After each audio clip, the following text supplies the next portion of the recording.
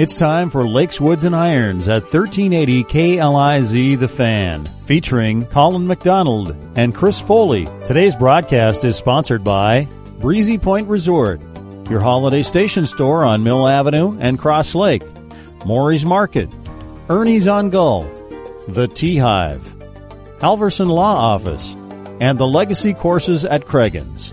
Streaming at lakeswoodsandirons.com, sponsored by Mills GM. And now here's Chris Foley and Colin McDonald for Lakes, Woods, and Irons at 1380 KLIZ, The Fan. Welcome back to Lakes, Woods, and Irons with Chris Foley, Colin McDonald with you, 1380 KLIZ, The Fan, streaming at lakeswoodsandirons.com. Thanks to our sponsor, Mills Ford and Mills GM. Chris, another week we go here, and it was a pretty good weekend golf. We ended up with quite a big run at the first WGC event after a major. The FedEx St. Jude had a nice field because it means a lot. Those World Golf events are pretty important to the boys. Well, they're no-cut events. Yeah, like minimum you make $50,000. Not a bad week. Yeah, and there's a lot of FedEx Cup points available, and you can definitely improve your position in a lot of respects. FedEx Cup, Ryder Cup, money. So they're good events. Interesting having it the week after a major, especially when you have to travel overseas. Yeah, I'm not sold on the new schedule yet, the way they've got it laid out. But I hate it that the British Open's over already, actually, in my mind. You always had something to look forward to later in the golf season. But I'll get used to it like everybody else, I'm sure. But, yeah, that 50,000 you're saying, a lot of these guys work their way up to the tour. You know, it's not like the old days when they'd say, honey, mind if I go play this weekend? They go, you going to make any money? That's right. It's 50,000 if I show up. Okay, you can go. Yeah, you can go. But here's why they're so important: World Golf Championship events and FedEx Cup points. Right now, Koepka's in front. The points don't really matter. 2,800, Rory 2,300, Matt Kuchar 2,300. But Schauffele, Woodland, Cantlay, Johnson, Casey, Rahm, Justin Rose, all those guys have been on the leaderboards all year, in the top 10 or pretty much. But you were talking about dough, so the champ gets $2 million, the runner-up gets 1.5, then 1.2, then 1.1, then $1 million for fifth. That's a pretty good dough for fifth. 850, 700, 600. 550, and 10th place brings in a lowly $500,000. So that's not bad. It's not a bad weekend's work. If you can get it. Yeah, if you can get it. Not easy to get, that's for sure. No, that is for sure.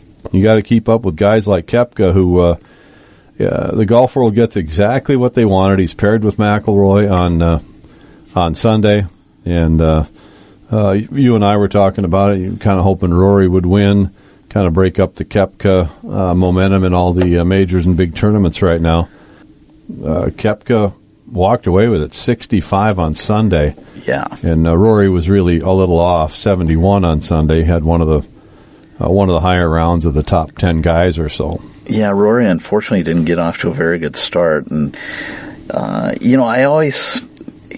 Rory seems to, in recent times, has seemed to struggle on Sunday. Yeah. He has 2 wins this year, so he hasn't struggled too bad, and I think he's played in 14 tournaments this year and finished in the top 10 in 11 of them. So yeah, he's having a great year. But as far as closing the deal on Sunday, he has seemed to struggle in recent times in the last 5-6 years, and I always go back to the Masters where he, Sunday's leading going into 10-tee and hits that one, off the cottages on the left of 10, and didn't finish the deal. I always wonder.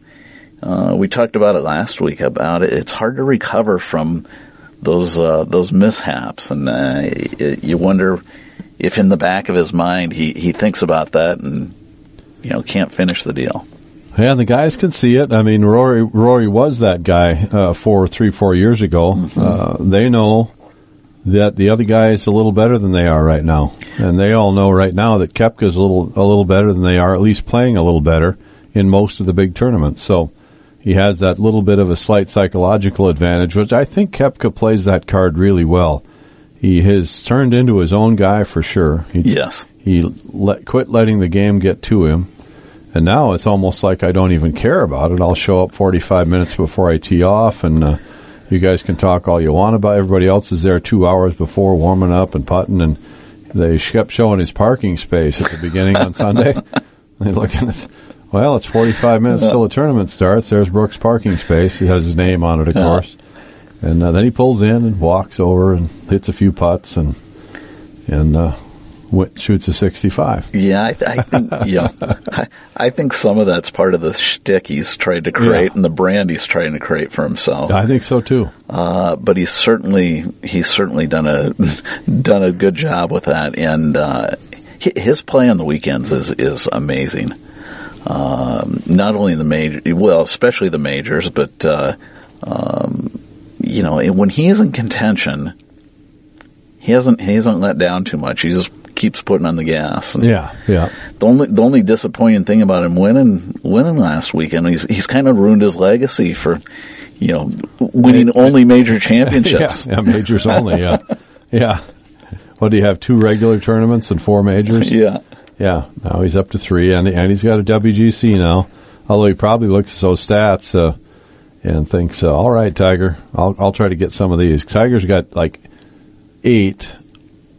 Where you've won more than one in a year, and I think one guy might have 2, and everybody else has 1. Yeah, Tiger's won 18 of them. Yeah, so I mean, he's kind of dominated. He's won 2 in a lot of years. So. Yes.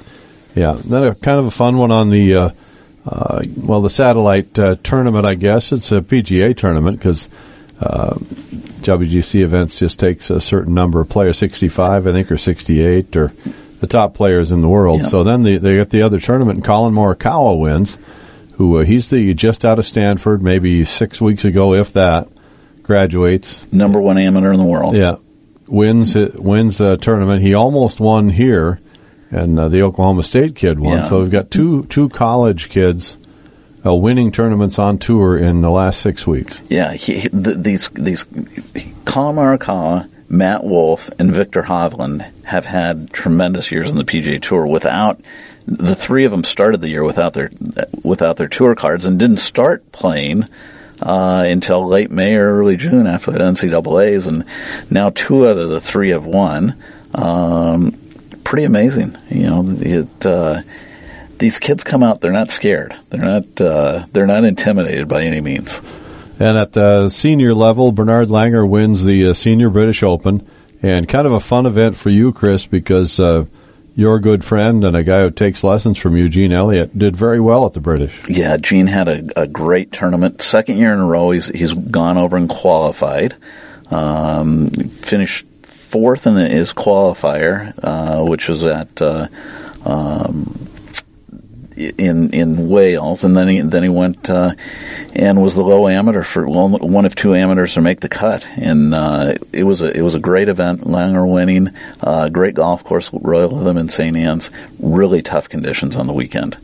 And on the ladies' side, they have their last major of the year, and Jin Young Ko wins the 2019 Evian Championship, and that's her 2nd major of the year. She won the ANA. And I see she's 15 for 15 in cuts made and has won $1.9 million. So probably likes this career on the LPGA. Not a bad year. What a line of fantastic South Korean golfers we've had. It's amazing. I'd have to count up how many have been number 1 in the world in the last 6 or 8 years, but it's an extraordinary number. Interestingly, they don't stay up there a long time, it seems like. Maybe a 4-year extraordinary run or of some sort, and then along comes another young gun. Yeah, the ladies' tour, it's interesting. The players mature much earlier, and I think life gets in the way more for the ladies than it does for the men. Yeah, it seems like it. Yeah. Families and everything else. It's just human nature, I guess, but it's harder for the ladies to stay out there if they want to have children and whatnot. Yeah, so, it seems like it, yeah. And there's such a crop of young women always coming up that seem to be better and better. Yeah, great players. You're listening to Lakes, Woods, and Irons on 1380 KLIZ. You're listening to Lakes, Woods, and Irons with Chris Foley and Colin McDonald at 1380 KLIZ, The Fan.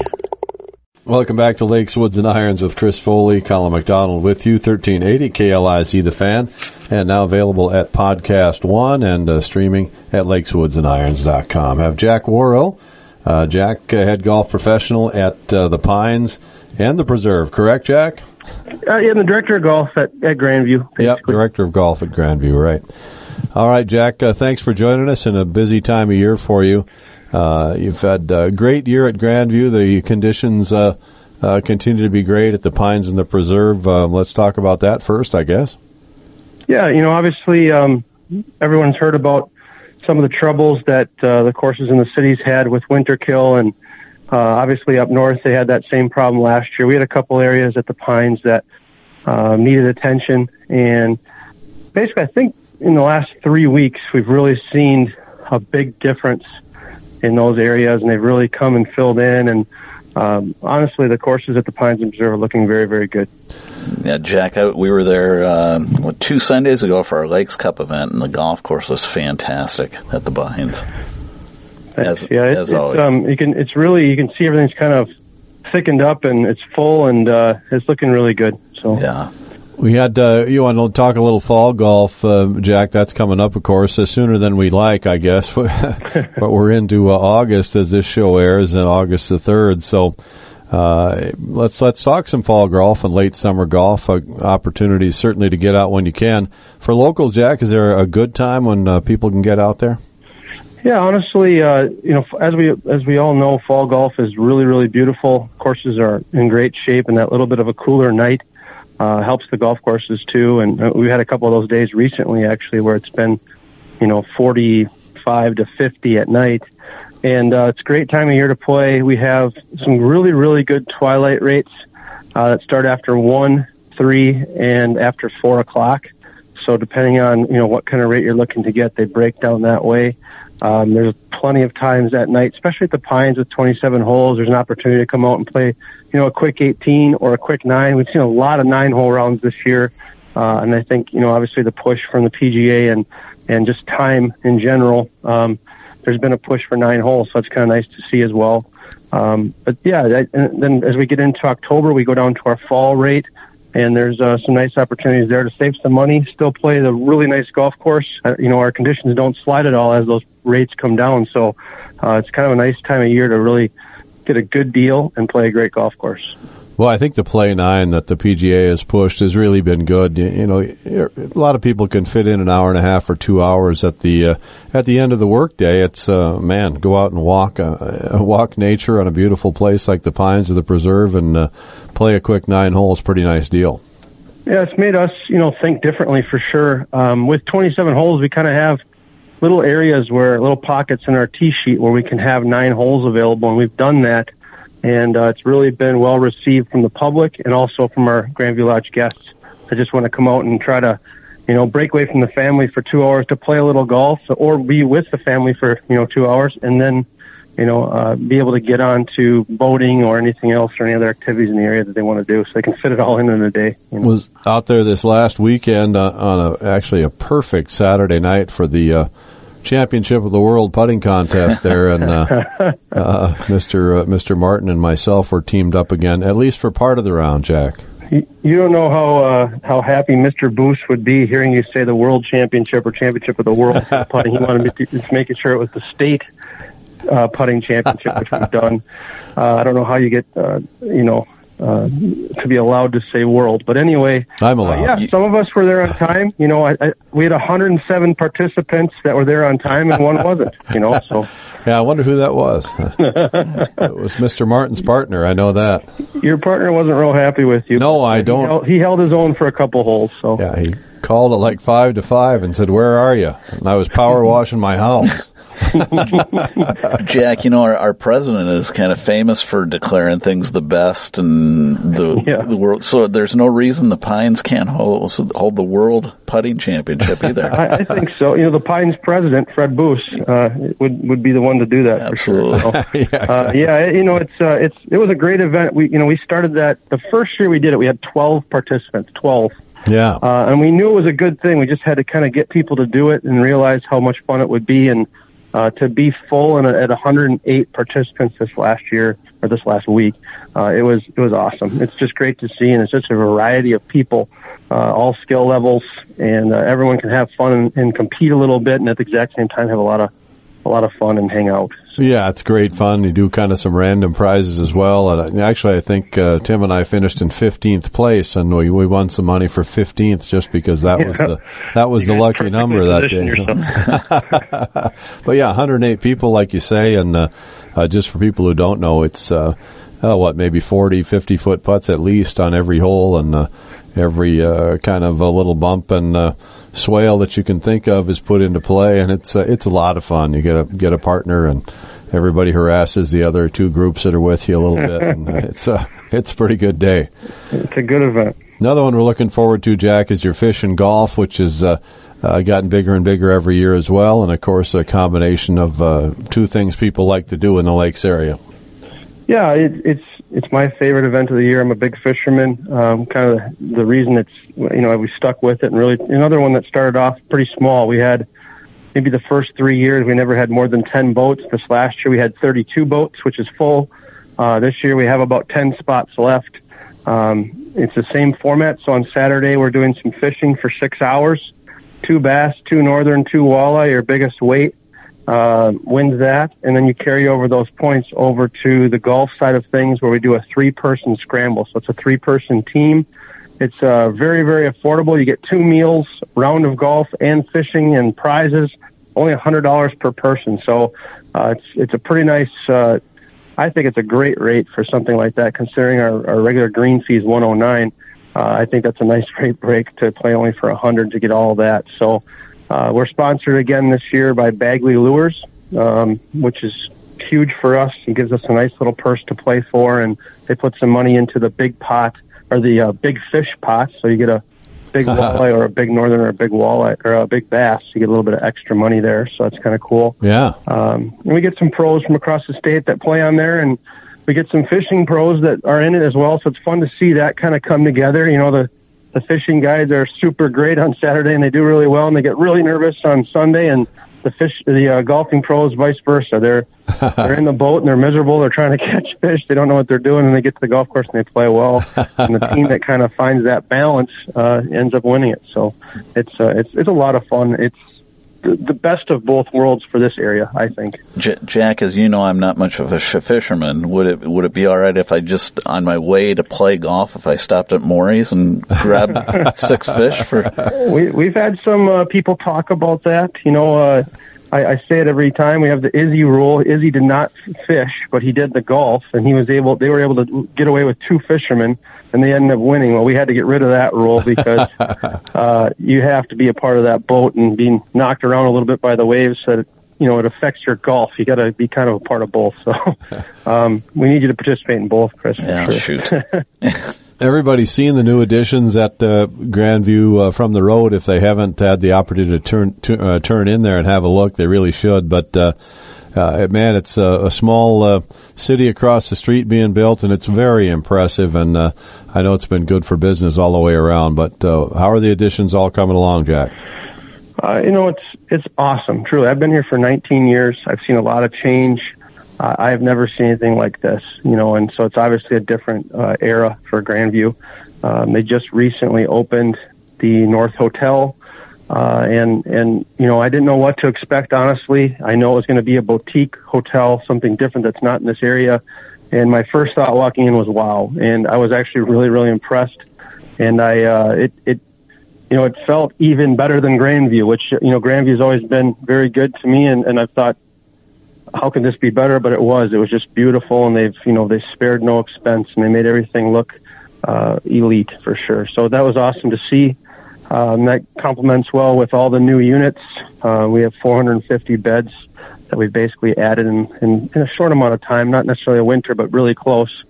And the North Park, fitness center and pool, that we just opened the outdoor pool portion of that, and just to see that kind of come together and people really enjoying all of it at Grandview, including everything that we had before. What what we've noticed is actually that everyone's really spread out. So, we have 1,700, 1,800 people here at night, and we thought, wow, they're really going to all be at North Park at once. And it's really worked out where some go to North Park, some go over to Roy Lake, some go over to the beach.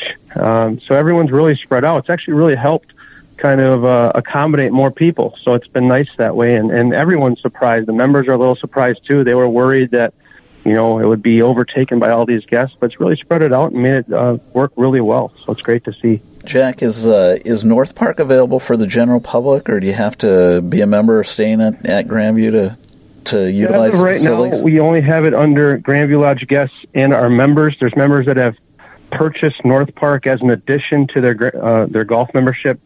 This year we held that number to 75 total. So I don't know what will happen next year. I'm assuming we'll add some more spots. But yeah, we're trying to keep it a little bit limited. We're still in the phase of trying to figure out what we have, and you don't want it to be overrun with a lot of people. So we're trying to keep it nice for the members, nice for the guests, and figure out that happy medium. I think you'll see maybe some changes in the winter. Obviously, we're a little slower in the winter. But this first year, for sure, we're going to keep it a little bit more limited so that we can kind of see what we have. Sure.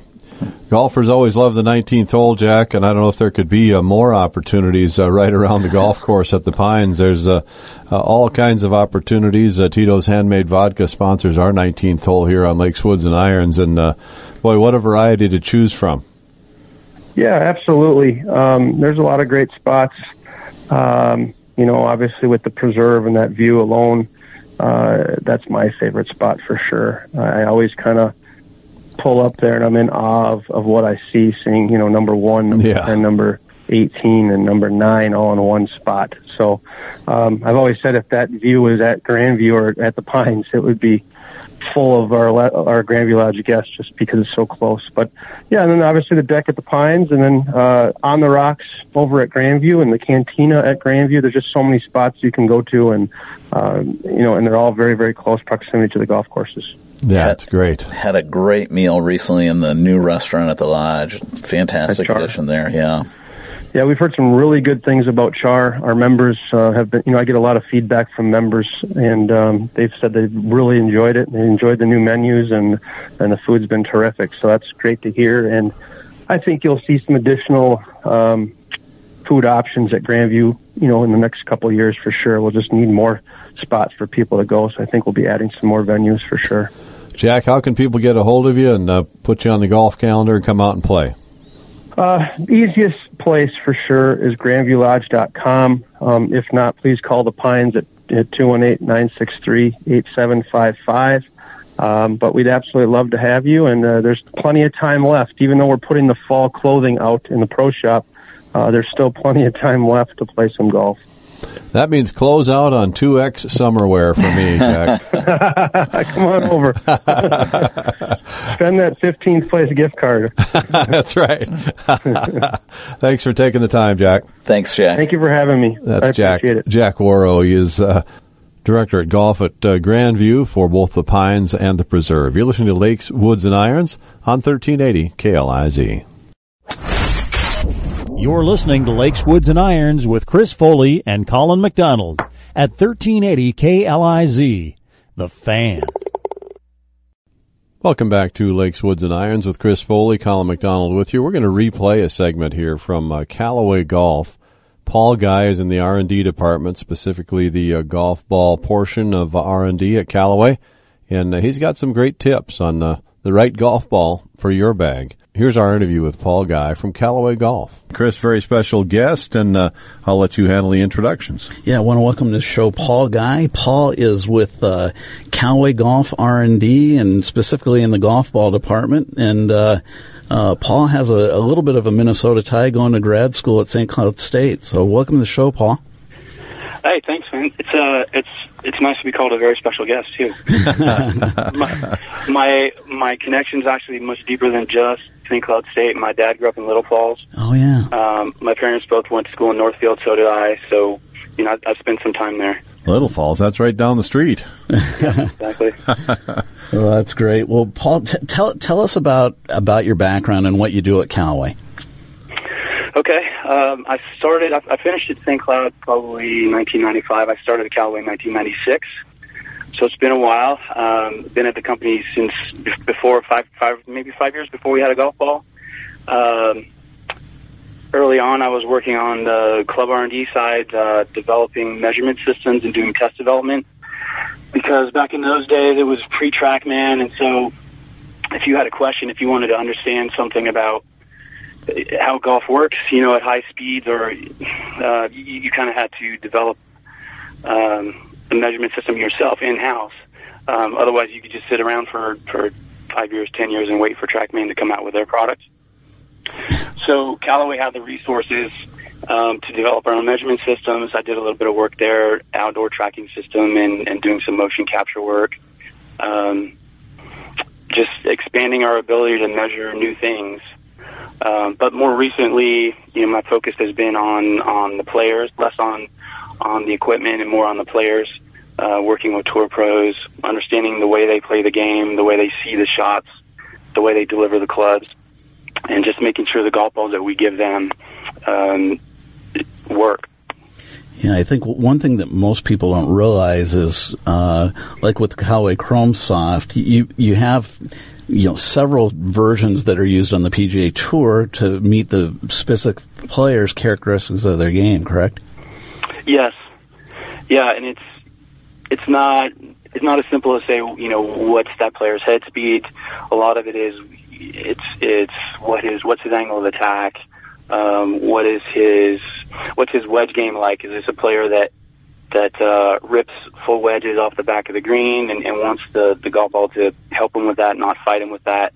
There are a lot of considerations that we take into account in trying to developing the line that we offer to our tour players, and then fitting them into those golf balls. So what is that process like? How do you, if like Phil Mickelson, when he's kind of one of your flagship players, when you come out with a new golf ball, what's the process that you go about finding the right ball for him? Well, it's different with Phil for a couple reasons. Because he lives locally, first of all, so we have access. We see him a lot more often than we do the guys who live in Florida, for example.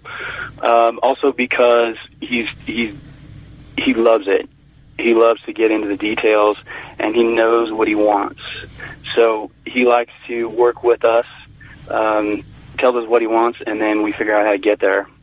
And so with him, it's a lot more hands-on, and sometimes he gets something a little different than the other players. And everybody knows he's got a great short game. He can spin the ball at will. He can spin any golf ball. So he in particular wants a golf ball that doesn't spin too much, because that would work against him rather than with him. Sure. And how about a guy like Xander Schauffele? When he came to Callaway, how did you determine what ball to put in him? He's another guy that, fortunately for us, he lives locally, so we have more access to him. Sure. Really, those are the only two guys we see on a fairly regular basis because they're both kind of San Diego-based. You understand what he's been playing the last, couple of years in terms of golf balls, the way he likes to play the game. You measure some things. You go through the bag and you measure. You talk to him about what he thinks are his strengths and his weaknesses. He and his dad both have a really good sense for that. And then, here's a golf ball that'll maybe strengthen your weaknesses and not hurt your strengths. Sure. I think golf balls are the least understood technologically because you can't see the technology other than the dimple on the golf ball. And the first time I really realized it was maybe 15 years ago. You had sent me some prototype golf balls, a couple different kinds, and I was hitting pitch shots with them, and I was amazed at the difference in the trajectory between the two balls. So. Yeah.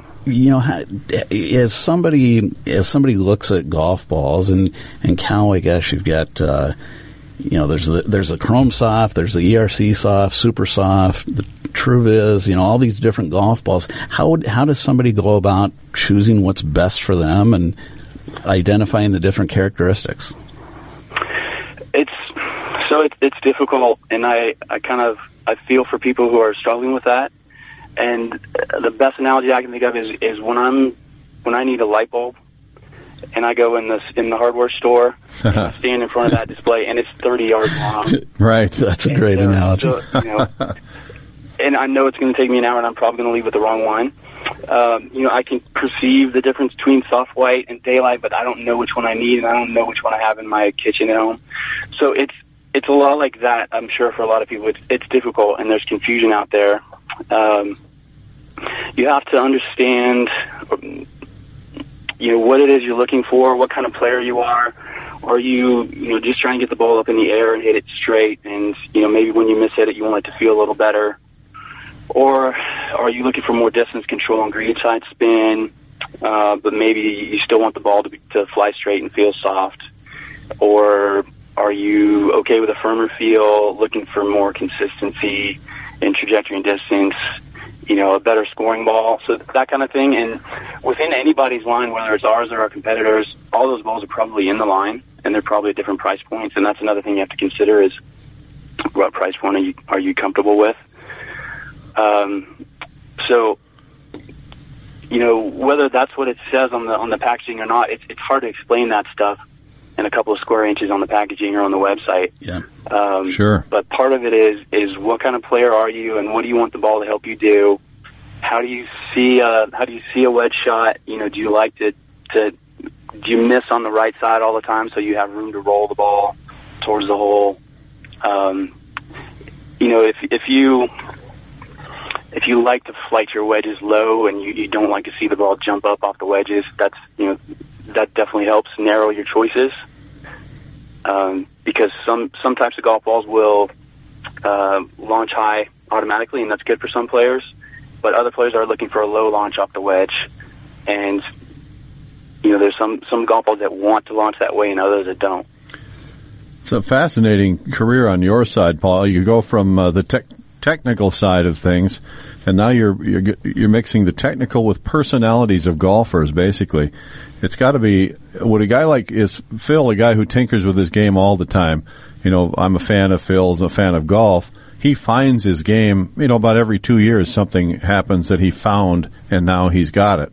So he loves to tinker, and I'm sure is that fun for you guys to do it that way, or would you want somebody who sticks with it?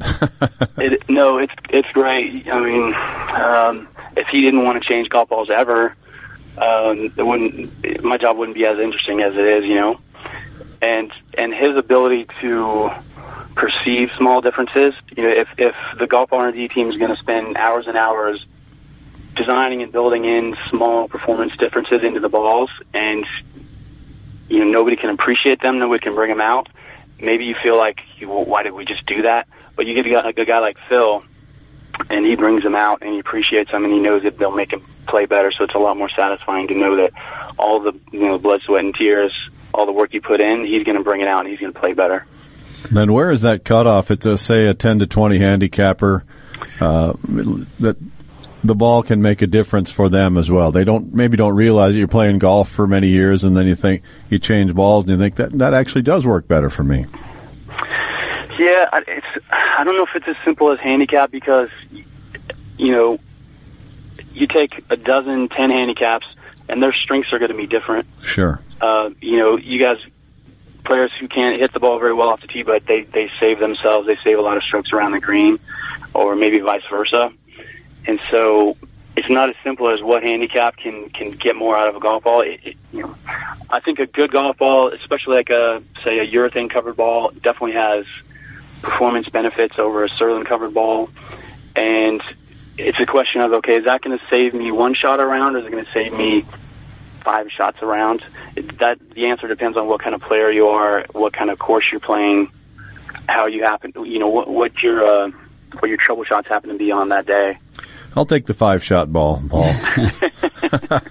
We have it. We have one. Paul, all the testing and the time you spend with the tour players, how does that trickle down to what you're offering the general consumer? Our history the last couple of years, we'll have a golf ball that we're trying out on tour, and then it may come to retail a year later. So the recent history has been that. So we'll validate it, make sure it's make sure that those guys like it and play well with it, and then decide, it's a good ball for retail. Particularly like the X version, Chrome Soft X. That's been the history of that ball, is tour validated before we start to sell it. Sure. And you mix in the marketing side, too. I like the stripe on the ball. It looks great on TV, I think. And I'm kind of a Callaway golf ball guy anyway, so I think I got to get some cool ones with stripes on them. Paul, that's a hint that I've got to bring him some golf balls next week for the show. I burned through them fairly quick, you might guess. Paul, I'm sorry, go ahead. So the triple track, we call that triple track, and they're more powerful than you might imagine. If you play golf with a Sharpie line through the side stamp, and you try to aim a single line down the middle of the hole from behind the ball, and then you get over the putt, and it looks like I'm sure that line is somewhere between left edge and right edge, but I'm not confident in where it is. You're not going to make as good a stroke. With the triple track, you get over the ball and you see the one line is at the left edge, the other line is at the right edge, and the center lines are down the center. I've had this experience myself, and you just make a better stroke, and you're more likely to make that putt. Yeah, I think so 3 lines greater than 1. Absolutely, Paul. That's one of the great innovations you've got in golf balls this year. Tell us about some of the others. That the bigger ball, isn't there? What's the one? Oh, yes. Okay, so you're talking about the Magna. Magna, yeah. I'm sorry. So in the past, Magna was a so we own the name Top Flight, and in the past, Magna was marketed as a Top Flight. Yeah. But now we brought it to Super Soft. So Super Soft Magna, oversized golf ball, still conforms to the rules of golf, because the rules of golf say that you can't make the golf ball small, but you can make it larger. And it's just the kind of ball where if you lack a little bit of confidence in your striking, whether it's a full shot or around the greens, just knowing you might hit it one groove higher makes you make a better pass at it, you hit it a little better. That's kind of the effect of a larger ball. It sits up off the ground a little bit better, and if you believe you're going to hit it one groove higher because the ball is bigger, you might just hit it one groove higher. No, I think there's a lot to it. It's definitely, for people who have a struggle to get the ball up in the air, it's definitely easier to get up in there because of that. Just what you're saying, you can hit a little higher on the face and make more contact, and it goes higher and further. So. Mm-hmm. Tell us about some of the other golf balls. Well, we have Super Soft, which is just a champ that just kind of keeps on chugging along. That ball's been out for 4 or 5 years and has done really, really well for us. New this year, so the first ball that we marketed with Triple Track is ERC Soft. That's kind of a new construction, new price point for us. It sits right between the traditional Sterling covered 2 or 3 piece balls in their price point and the premium urethane, and it probably plays a little bit more like the urethane than it does like the lower priced Sterling balls. So good soft feel, but not too soft, and very good iron distance, and nice low driver spin. I've seen it with my own eyes. I've seen it straighten out players who you turn a banana slice into a plantain or some smaller banana-like fruit. Not as far into the weeds, yeah. Yeah, it's been so much less. Very cool. Well, Paul, we really appreciate you coming on the show and sharing your knowledge, and every time I talk to you, I learn a little something. So, you're very welcome. I'm glad to have the invitation. Thanks a million, Paul. That was fun. Yeah, Paul Guy from Callaway Golf R&D. That's very interesting stuff, and I'm going to get 5 shots better with that new golf ball. You're listening to Lakes, Woods, and Irons on 1380 KLIZ. You're listening to Lakes, Woods, and Irons with Chris Foley and Colin McDonald at 1380 KLIZ, The Fan. Welcome back to Lakes, Woods, and Irons with Chris Foley, Colin McDonald with you. 1380 KLIZ, The Fan, streaming at lakeswoodsandirons.com. Now available at Podcast One, really wherever podcasts are. Just search Lakes, Woods, and Irons, and you can find Mr. Foley and myself. Speaking of Mr. Foley, he's sitting right here.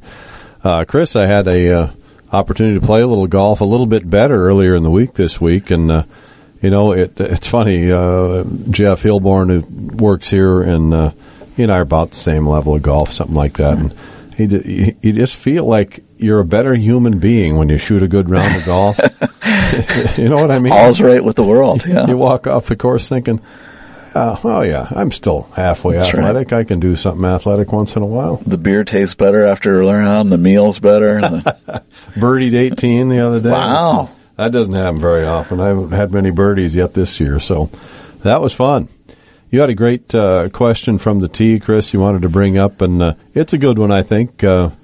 It's about moving the golf ball one way or the other. Yeah, I had a student ask me, he's been a slicer of the golf ball, or like he says, a power fade for forever, and never has really drawn the golf ball, and we got him hitting a nice draw, and he was struggling because he doesn't see the golf ball going that way, even though he would like to hit it that way. He struggled, aiming properly or aligning himself properly and hitting that shot, even though he knows it's a better shot. And he asked me, why do I try to get everybody to hook the golf ball or draw the golf ball? Why not just straight? And, there's a lot of reasons, but number one, straight really isn't realistic. And if you watch golf on TV and you watch the shot tracer technology that they use, you never see a ball that goes straight.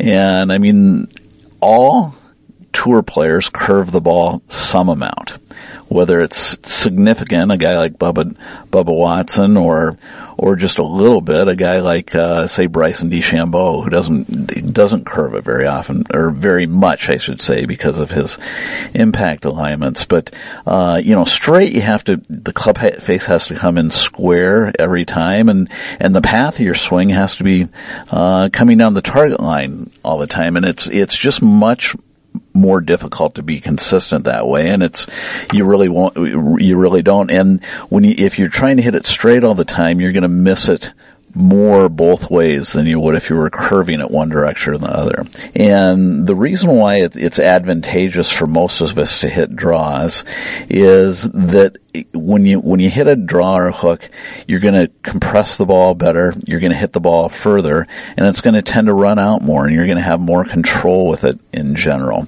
And if you looked at the PGA Tour, the percentage of players who hit, it's about probably half and half. Maybe 55% of the players tend to draw the ball, 45% tend to cut the golf ball.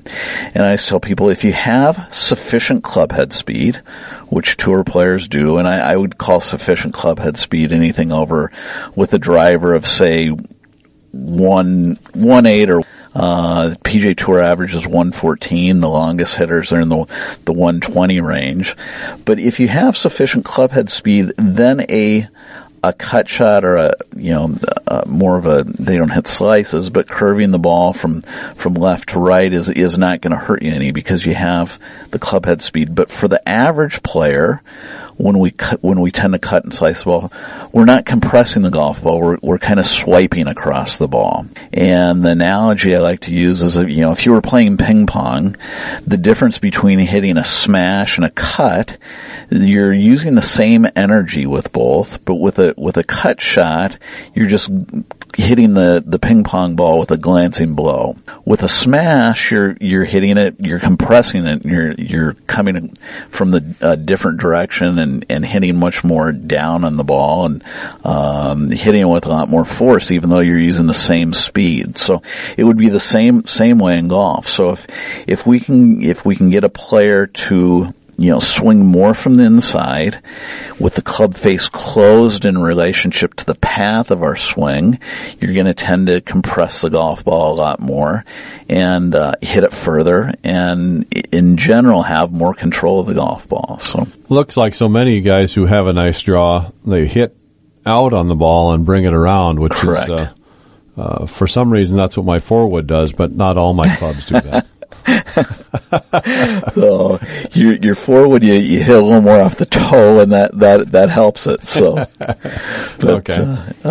Yeah, a good friend of mine always says that the road to good golf doesn't have any right turns in it, meaning that there aren't many slices in good golf, and the evolution of all good players is everybody starts off slicing the golf ball in general, and then good players, they end up overhooking the golf ball, and then you kind of bring it back to the center. Yeah. But, nobody curves it's a fallacy to eliminate one side of the fairway. But if you can, in general, curve the golf ball the same way most of the time, you can eliminate the trouble. Because you can work the ball away from the trouble. And like we've talked on the show before, really playing great golf is about, number one, depending on your level of play, it's about bogey or double bogey avoidance. It's not necessarily about making more birdies. And it's about keeping the ball in play. It's eliminating, the hazards, keeping the ball in play, and trying to, get our mishits going in the same direction. Playing great golf is about, not necessarily hitting more great shots, it's about hitting better bad shots. Quickly, our sponsor on the Lakes, Woods, and Irons for the 19th hole is Tito's Handmade Vodka, and they've been great to us the last several years. So I was just reading an article in GolfWorks about planning any trip to the Old Grey Tune. Does that sound familiar to you? I'm familiar with that. Yeah. That's St. Andrews, I guess. Yes. Huh? So a few recommendations here from this particular author on and I know a couple of these have come up on the show because you have pretty much annual trip to Scotland with a group of golfers, 2 or 3 foursomes, and about 60 days from now. Not that I'm counting. No, not at all. Yeah, we're closing in. Here's a few that I remember you talking about. This particular author says the Dunvegan. He says he finds the Dunvegan steak with melted cheese and jalapeno peppers, a deftly seasoned juice, the perfect repast for a long day on the links. I'm beginning to see why you go back to Scotland these years, Chris. The Dunvegan is one of the great pubs, and especially 19th hole in the world. It's literally 50 yards from the 18th green of the old course, and has been a golfer's hangout for 40 to 50 years. And every great player in the game has, just like playing St. Andrews, has been in the Dunvegan. And it's a great pub, and it's a great restaurant as well. And it's probably the best steak in Scotland. Scotland is not known for their beef, but, the former owner of the Dunvegan was a Texas guy. They just recently sold, and so you can always get a good steak and a good burger at the Dunvegan, along with a lot of other great options. Another one I think you're familiar with is the Jigger Inn. Yeah, the Jigger Inn is fantastic. It's you're basically sitting in the middle of the 17th fairway, the rolled hole of the old course, right in the shadow of the old course hotel, and the Jigger Inn has been there for 100+ years.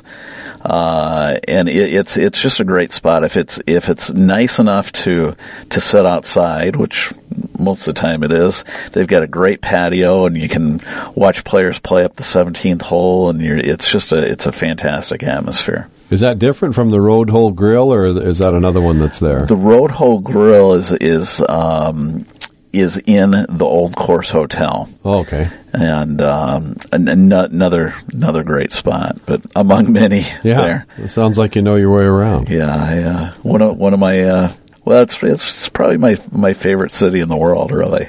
Says the Dunvegan boasts an impressive collection of more than 50 single malts, which Scotland's pretty well known for. Yeah, they have a very impressive collection of Scotch at the Dunvegan, and you could spend a lot of time sampling there.